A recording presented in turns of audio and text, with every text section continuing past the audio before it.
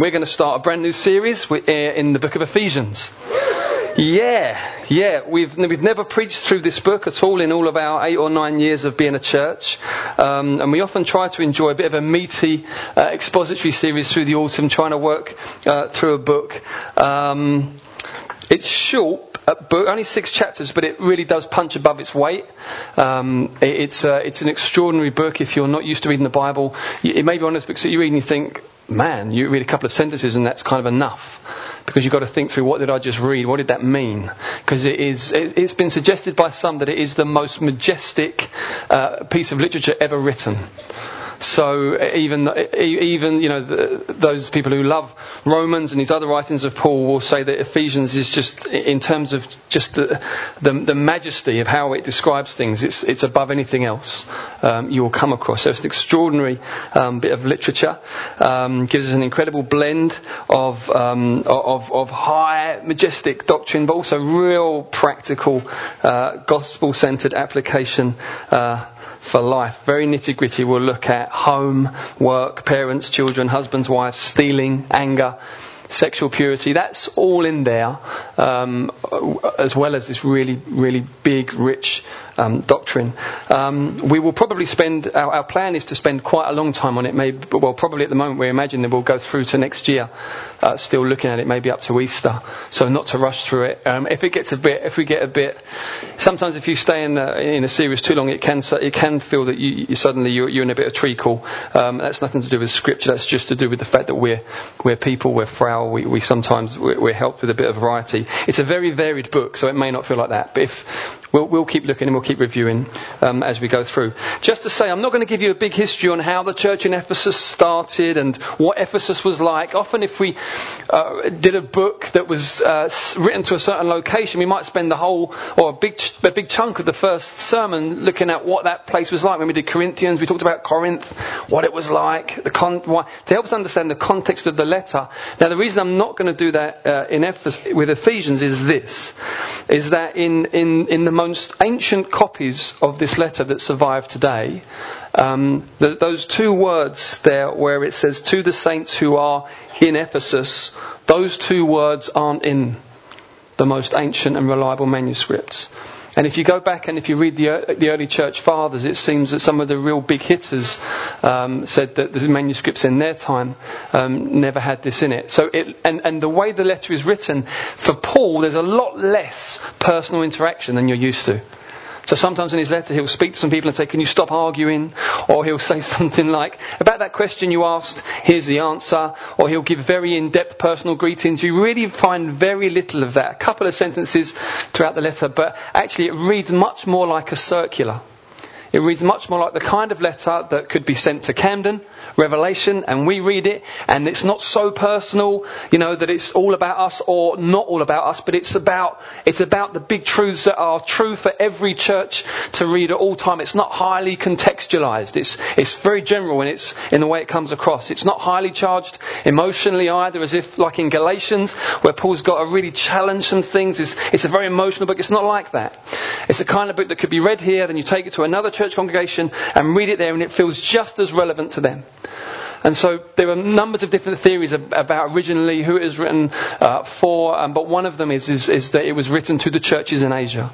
If in the book of Revelation we find these 7 churches in Asia that were written to, then it may have been something similar like that. So because of that, we're not going to spend a lot of time on the context of Ephesus. I would say this to you though, that it's the ruins of Ephesus exist today. I've been there, and they're magnificent. So if you're ever in Turkey, try and get to Ephesus. It's extraordinary. You can find the amphitheatre where Paul was dragged out from. It's still there. I mean, it's really, really wonderfully preserved. But you still, obviously, it doesn't feel modern. You feel very, but the guides that show you around are so brilliantly articulate and so knowledgeable. It really is worth a visit. But I'm not going to say any more on that. If you do want to find out about how the church was established in Ephesus, read Acts chapters 18, 19 and 20, and then you can find a bit more about how that church was getting on in Revelation chapter 2. We're going to be looking at this letter under these headings. So we're going to spend a few weeks on the fact that we are rich in Christ, a few weeks or maybe months on Jesus and his church, a few weeks or months on walking the walk, and a few weeks or months on life in the Spirit. And we trust that we're being true to the main themes that are coming through there. What I want to do today is give you an overview of the book and just really help us to have a broad sense of the big things that it's saying, that it's wanting us to know, what's really on Paul's heart as he wrote this or dictated it, and then trust that we will be suitably inspired and encouraged and really ready to engage with this book over the coming months. Is that okay? Great. Okay, so the first thing is this idea of the book is looking at salvation from the vantage point of heaven. So you can look at salvation from different perspectives. So, for example, if you said to me, Steph, how did you get saved? I could say I called on the name of Jesus, and from that point on, my life was different. And what I'm talking about there, I'm talking about salvation from an earthly vantage point, what I did and what happened to me. Whereas Ephesians doesn't do that so much. It looks at salvation from a heavenly vantage point, what God did. And it talks about, as a result of what God did, what happened to us. But it really nails down these foundations that salvation belongs to God, that salvation is fundamentally an act of God. And it draws us into this majestic, big picture. It really does lift us out of the doldrums. There's this phrase, in the heavenly places, used 5 times in this letter. You'll find that particular phrase nowhere else in the New Testament. In the heavenly places, the unseen realm, the eternal realm, which absolutely exists now and will come together. That realm will come together with the new earth at the end when God makes all things new. There'll be this joining together of heaven and of earth. And Paul speaks of this realm in the present tense. He wants us to know about what's happened and what is happening in the heavenly places now. And as a result, as you read it, your eyes go up. You're lifted from often the things that are occupying our minds. And so I'll just show you quickly how this term is used in a few ways.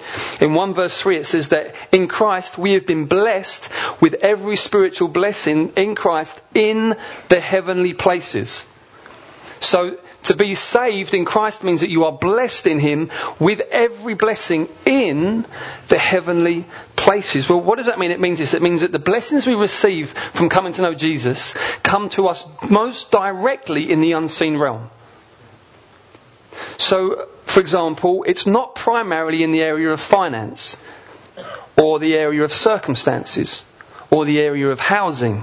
For example, that is not primarily the way we are directly blessed through coming to know Christ. Now, those areas of our life will be massively impacted through coming to know Christ. Every area is. But the direct blessing that comes in salvation hits on the unseen realm primarily. It operates directly into realms like you've been predestined to be conformed to the image of Jesus. That's kind of macro stuff, isn't it? Yeah? That somehow through being joined to Jesus, what comes with that is God's determination and ability to conform you to the image of His Son. It's going to happen. It's going to happen. What He has started, He will complete. Or forgiveness of sins. That every dark deed, every shameful thing that all of us are so aware of if we've had our eyes opened by the Holy Spirit of what we are by nature and what we can very easily fall into. All of those things through the blood of Jesus totally forgiven. It's unseen stuff. But boy, does it impact on your conscience and on your life when you're able to receive that. Adoption into the family of God. This is the kind of blessing that we get as a Christian. We're kept from that smug, self-satisfied use of the word, oh yeah, I'm blessed. No, it's used like that now, isn't it? You know, people have an album called Blessed, basically saying I'm a really good singer or whatever. No, that is not what the Bible is talking about. No. It's this. The impact is that you become an amazed and hopefully a humble person. You realise God has come to one as undeserving as me and has adopted me into His family and forgiven me all my sins as a gift. Wow. So you say, yeah, blessed, but it's from a very different posture of just thinking that you're really something in and of yourself. For in 1 verse 20 it says that Jesus Christ has been raised up to the highest place in the heavenly places. Now, we don't yet see him exalted in the seen realm in this sense. In fact, many people are confused by these things that Christians believe, that Jesus is Lord. Say, look at the world, look at the nations, look at the turmoil. How can you say Jesus is Lord? So in that sense, in the seen realm, we don't yet see it. But in the unseen realm, in the heavenly places, you can be sure and you can be certain that Jesus has the highest place. He has all authority. He completely rules. Everyone and everything knows it. He has been exalted by the Father and given the name above every name, that at the name of Jesus every knee will bow and every tongue will confess Jesus Christ is Lord. In the earth, above the earth and under the earth. In this age and in the age to come. Undisputed. Undisputed. But it's in the heavenly places. It's in the unseen realm. Extraordinarily in 2 verse 6 it says that we, the church, have been raised with him and are seated with him in the heavenly places. Now it starts to get a little bit freaky. We can all go, okay, right, so he's exalted there in the highest place. Wow, what must it be like? Well, like being a Christian. Because God in his mercy has not just forgiven us and not just let us be servants, that would have been amazing enough, but he has brought us in Christ to the place where Christ is and seated us with him in the heavenly places. It's where we are. It's where we exist. It's in a sense, we exist in the seen realm, but at the same time we exist in the unseen realm. And in the unseen realm, in the heavenly places, we are enthroned with Christ as Christians. Right now. This is here. This is now. This is present tense. It will be fully realised in the future, but it's present tense right now. And as we see that, we can be enabled to live detached from a paralysing fixation with what is my station in this age? How high up the pecking order am I? How high up the ladder am I? We are freed from that. In the same way that it says in the Gospels that Jesus, knowing that the Father had given him all things, right? Knowing the Father had given him all things, he took off his robe, wrapped the towel around him and washed his disciples' feet. How could he do that? Well, he knew the Father had given him all things. When you know you're enthroned with Christ, you haven't got to keep pushing for position. You haven't got to keep fighting your way to the front or showing that you're the one. No, you've exalted with Christ. You can't get any higher than that. You can get on and serve. You can get on and happily be last of all if necessary. It's the gospel. It's what it does. In 3 verse 10 it says that the coming together of the church in unity, Jew and Gentile, together in unity under Christ, speaks of God's wisdom to the powers in the heavenly places.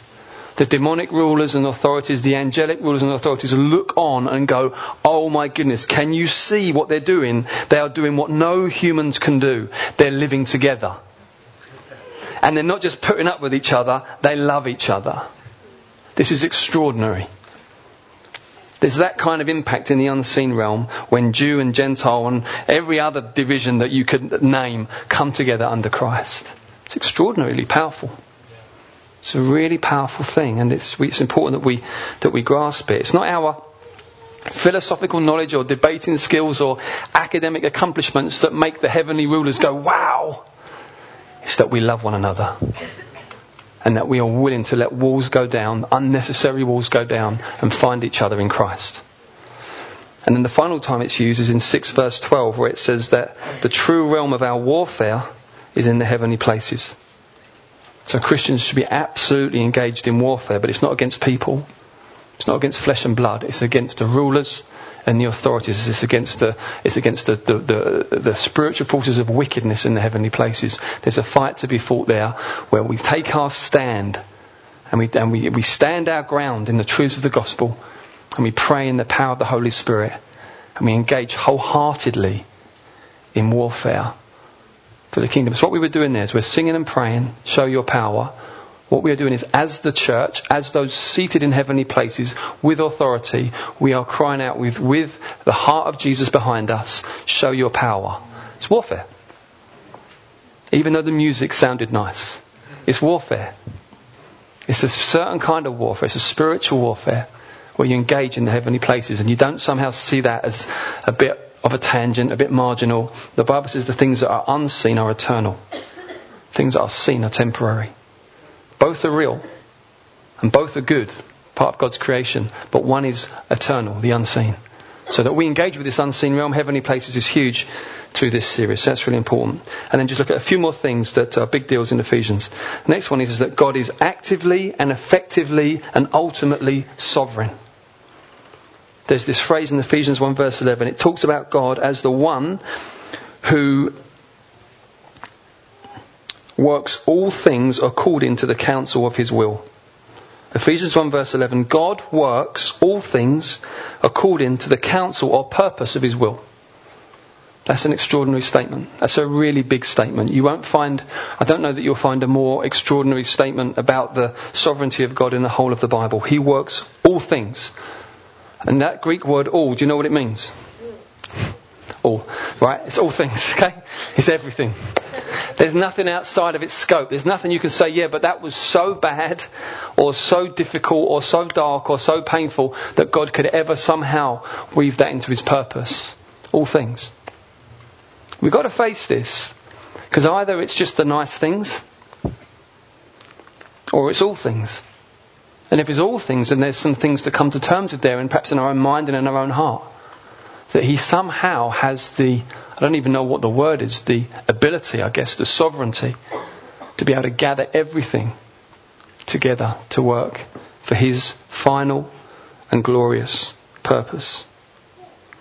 See, this should keep us from anxiety. I will say this, if you don't believe in the sovereignty of God and you're not anxious, something is probably wrong with you.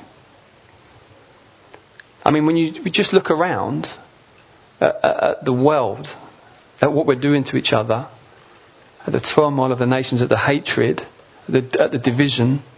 If you look at even just looking at the planet, the way we treat that, looking at the amount of animals even that are becoming extinct. I mean, everything from the really high, what we're doing to one another, through to glorious things, part of God's creation that just seem to be dropping off the radar.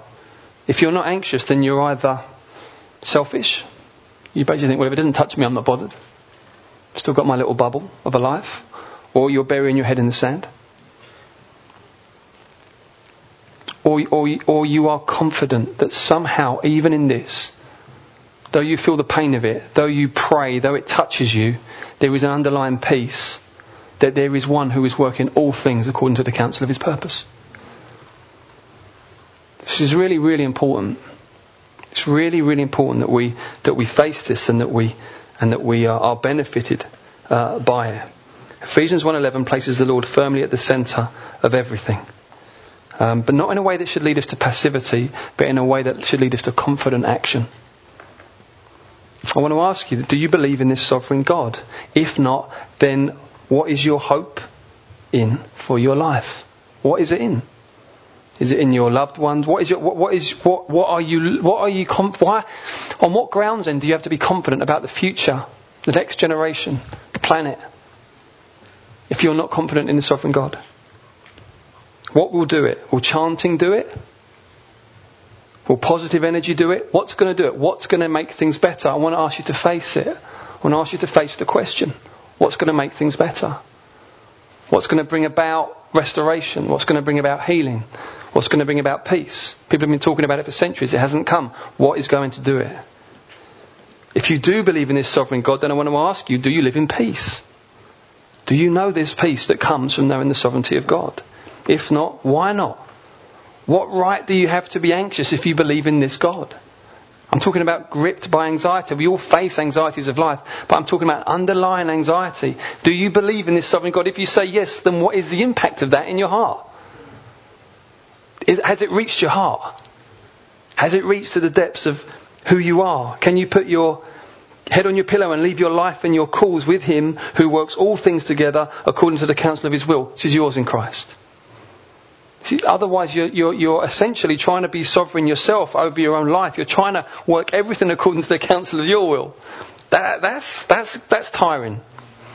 That's exhausting. And it's futile. Because there are factors that are way outside your control. And then you end up in a real knot inside.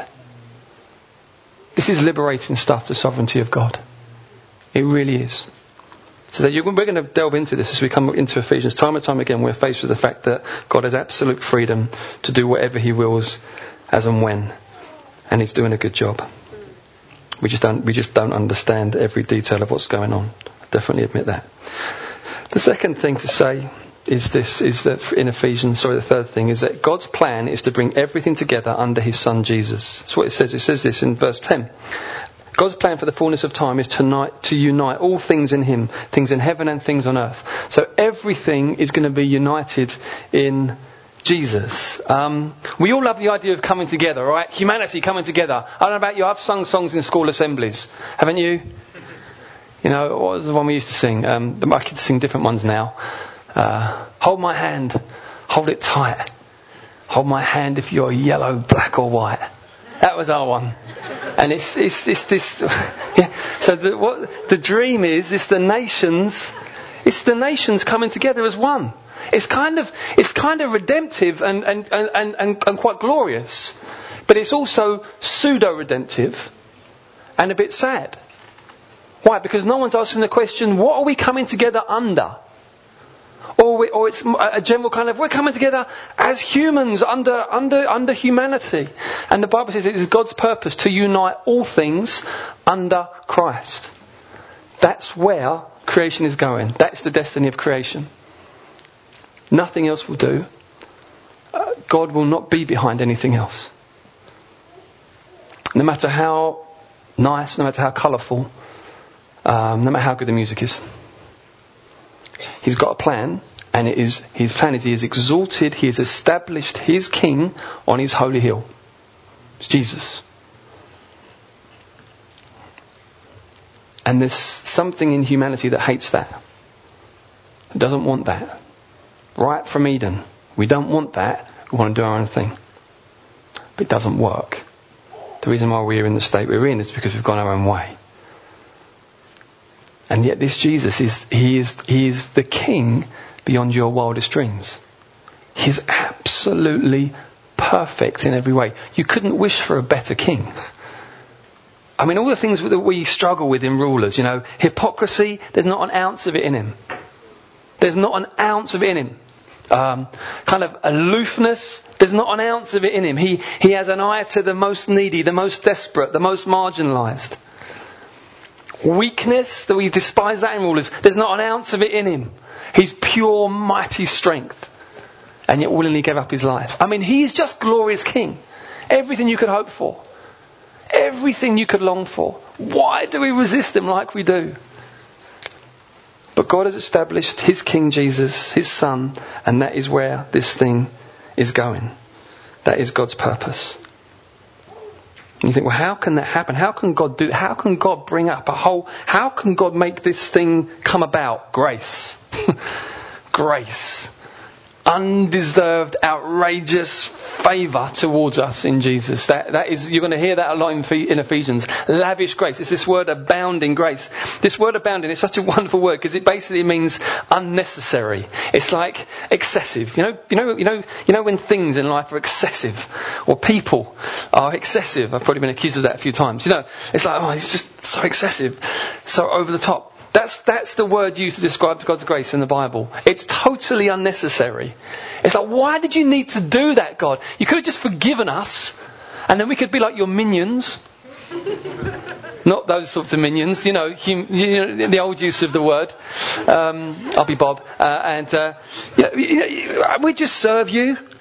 And it'll all be fine, and we'd be happy because we'd be forgiven, and we'd be able to experience a new heavens and a new earth. And God says, you know what? Why don't we instead? I've got an idea. Why don't we draw you into the eternal life of the Trinity? Why don't we do that? Why don't we? We've got this communion, Father, Son, and Holy Spirit, been going on forever, totally perfect harmony. We know how to love. We know how to do things. We're just perfectly loving each other the whole time. Tell you what, let's open it up to people. Would you do that? Have you ever been in a really good scene in terms of company, and then someone else potentially was getting involved, but it was a really great scene? It was a great dynamic, and everything in you thought, oh no. Not that even there's anything wrong with this person, but this thing's so precious. Anyone experienced that before? Okay, Trinity. Right? It's a good scene. It's utterly beyond our wildest dreams in terms of relationship and glory and honour. There's not a need in sight. But even so, there's just pure love and honouring and putting of one another first. I mean, this is just stunning. And God's plan is to open this life, this family up to us. Invite us in to know him. I don't even know what to do with that, or I just wish I could say some more amazing things about it. This is shocking. It's absolutely shocking. It's the grace of God to us in Jesus Christ. Forgiven, adopted, welcomed in, and to become friends of God. That's what God's doing. That is what God is doing.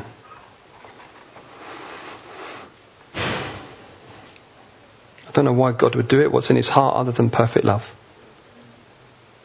Perfect love is the only answer it could be. So I want to ask, who are you gathered under? Who is your head? Who is your head? Where is your hope? What are you gathered under? A political party? Some kind of subversive movement of some kind? And if so, what are your grounds for being confident in that? Or maybe you said, no, I've thrown off all that. I'm the free spirit. It's just me. It's me on the open road. Not under any head. It's just me doing my thing. And I would say to you, why would anyone do such a thing? Why would anyone do that? You've been born into such a huge, a shockingly huge universe that we can't even begin talking about in terms of size. But even this world is staggeringly macro compared to you. Why would you think that somehow you could forge your way through in something so bigger, much bigger and beyond and older and more ancient than yourself and find freedom? It just doesn't make any sense. Why would you do that? Why would you think you'd have the tools to find your way through? If you're under Jesus, then I want to say this. Are you under Jesus? Are you under him? Are you working out what it means to walk in submission and obedience to him? Or is Jesus just a term to you, a name that might bring a sense of comfort in the storm? I want to ask, are you under him? Because it's not a popular idea to willingly put yourself under, is it? It's not like people don't talk about this and cheer about this sort of stuff. It's, what, me under? Yes. Are you humbling yourself under his mighty hand so that he can raise you up at the proper time? Are you trusting him? Are you trusting him? With all the fear that brings in our hearts at times, with all the challenges that brings, really, when we're actually, even though we know that there are forces beyond our control, sometimes we feel safer if I can just be in the driver's seat. But it's folly when we can trust the one who is sovereign. Are you under him? These are really important questions. And then just the final thing I want to say, the final thing from Ephesians is this, is understanding that the church is both the most undeserving and yet important organisation of human beings in the entire universe. It says this about Jesus. It talks about Jesus as the one who fills all in all. So Jesus fills all in all, and it describes the church as the fullness of him who fills all in all. That's a Paul's moment. And a Paul moment. He tends to pile word upon word, and you think, what's he saying? Right. So Jesus Christ fills all in all. That's a description used about Jesus. He fills all in all. He fills all things. Somehow, the whole universe, the Bible says, is upheld by the word of his power. He fills all things with his mighty... The whole of creation throbs with his presence. Okay? He fills all things. And the church is the fullness of him. Because you see, Jesus has voluntarily made himself incomplete without the church. He has said, I will be your head, but I want you to be my body. So, so that you can so that I can find full expression through you. You see, there could just be a head here, my head just talking, right? But the fact there's a body here means there's a fuller expression. Yeah? That's the image. The church is the fullness, the full expression of him, Jesus the head, who fills all in all. That's who we are. If you're the church, if you belong to Jesus, that's extraordinary. That's the degree to which he has drawn us in to knowing him. How do you even begin to handle that? We've been entrusted with the care for life on planet Earth. It's so appropriate that we were praying as we were earlier. Why? Because we have been entrusted with the care for life on planet Earth. When God made Adam and Eve, He commissioned them on His behalf to express His rule by looking after the planet, looking after the creatures, looking after one another. In doing so, they would manifest His image. We blew it by going our own way. God has set up a new humanity under Jesus, no longer under Adam. And all those who come back to God through Jesus are part of that new humanity where they can again work out what it means to take on the glorious responsibility for looking after life on planet Earth. Not nagging people and trying to make people Christians that aren't. It's not that at all. No. That's not what that looks like, okay? But what it looks like is carrying in our heart God's heart for His planet. It definitely means sharing Jesus. Of course it does. But it means serving like Jesus served. It means praying like Jesus prayed. It means saying, I'm not just about trying to get through. I'm not just about trying to get by. I'm not just about surviving. I have been commissioned by the Lord, and I'm practicing for an eternity of ruling with Him by learning now how to exercise godly, compassionate, gracious authority. Not over people, but over situations and over forces of evil, by showing the likeness of Christ in my life. It's big. It's who we are. That's the church. And God knows what He's doing, so He puts His different ones in His body, and some have a huge capacity, others a very small capacity. One has this gift, another one has that. But as we all just submit to Him, we'll find our place in the body, and we can operate in a way that is fruitful. It's not like suddenly everyone has to become like a global world changer.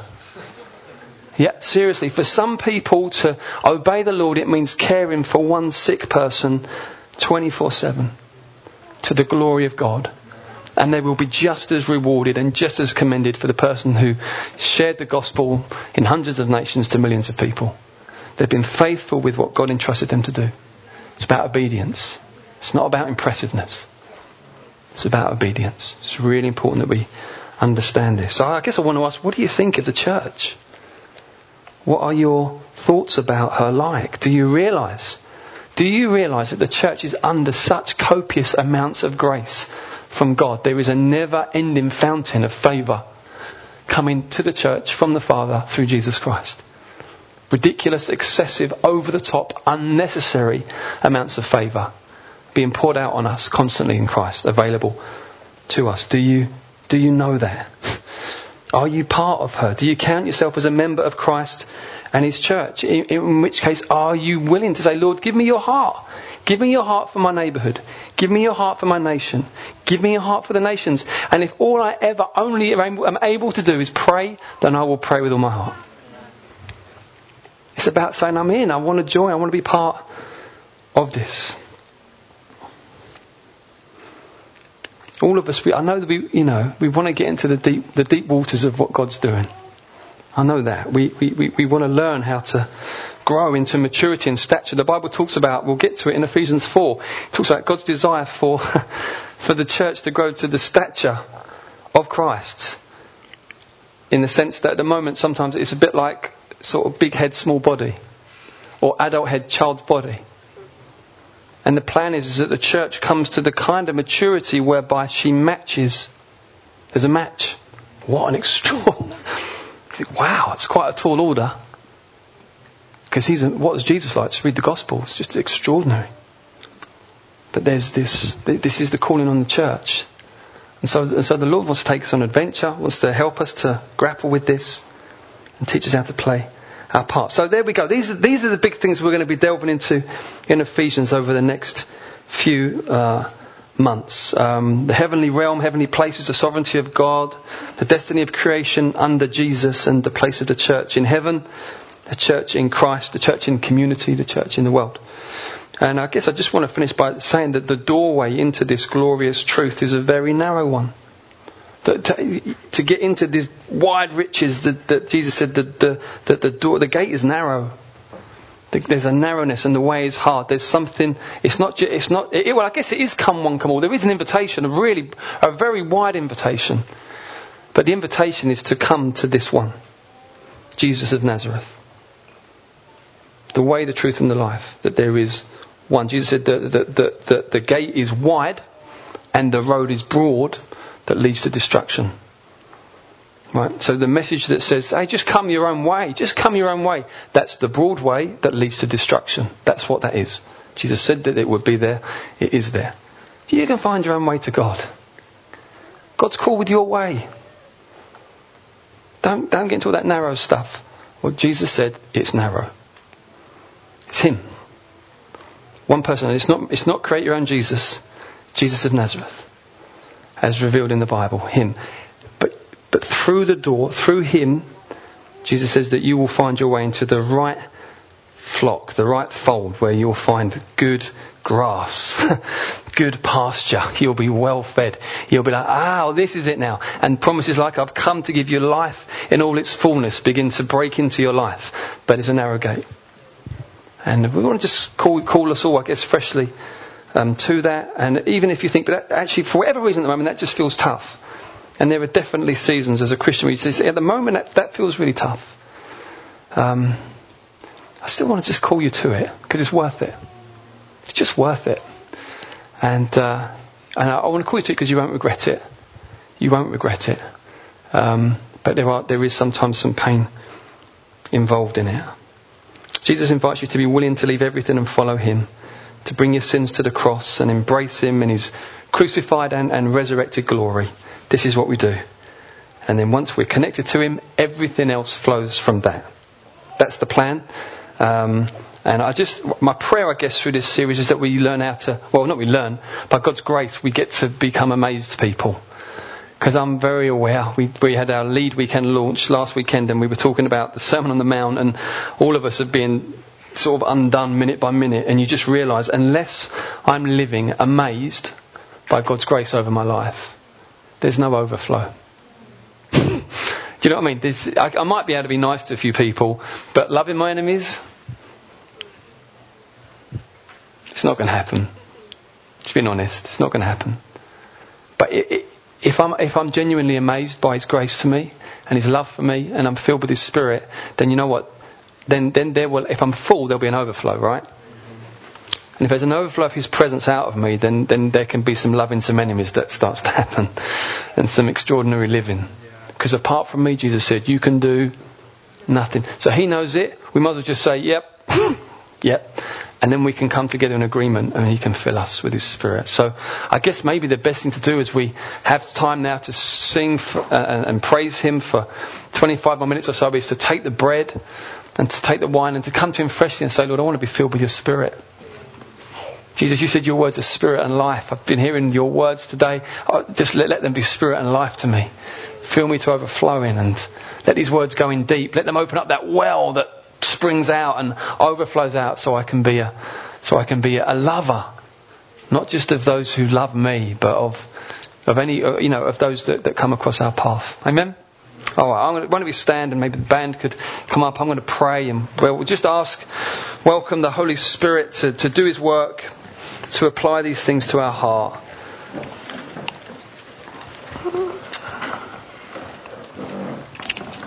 Thank you, Jesus.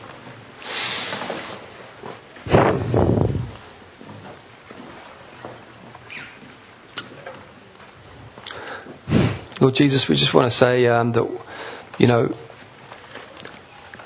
the more we look at You, the more we, over the years, get to know You, the more we think, I'm so amazed by You and so glad that more and more aware that You really needed to come and do this mission, not for Your sake, but for our sake.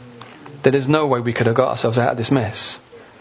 And we didn't even want to anyway. We were just happy playing around in the mud.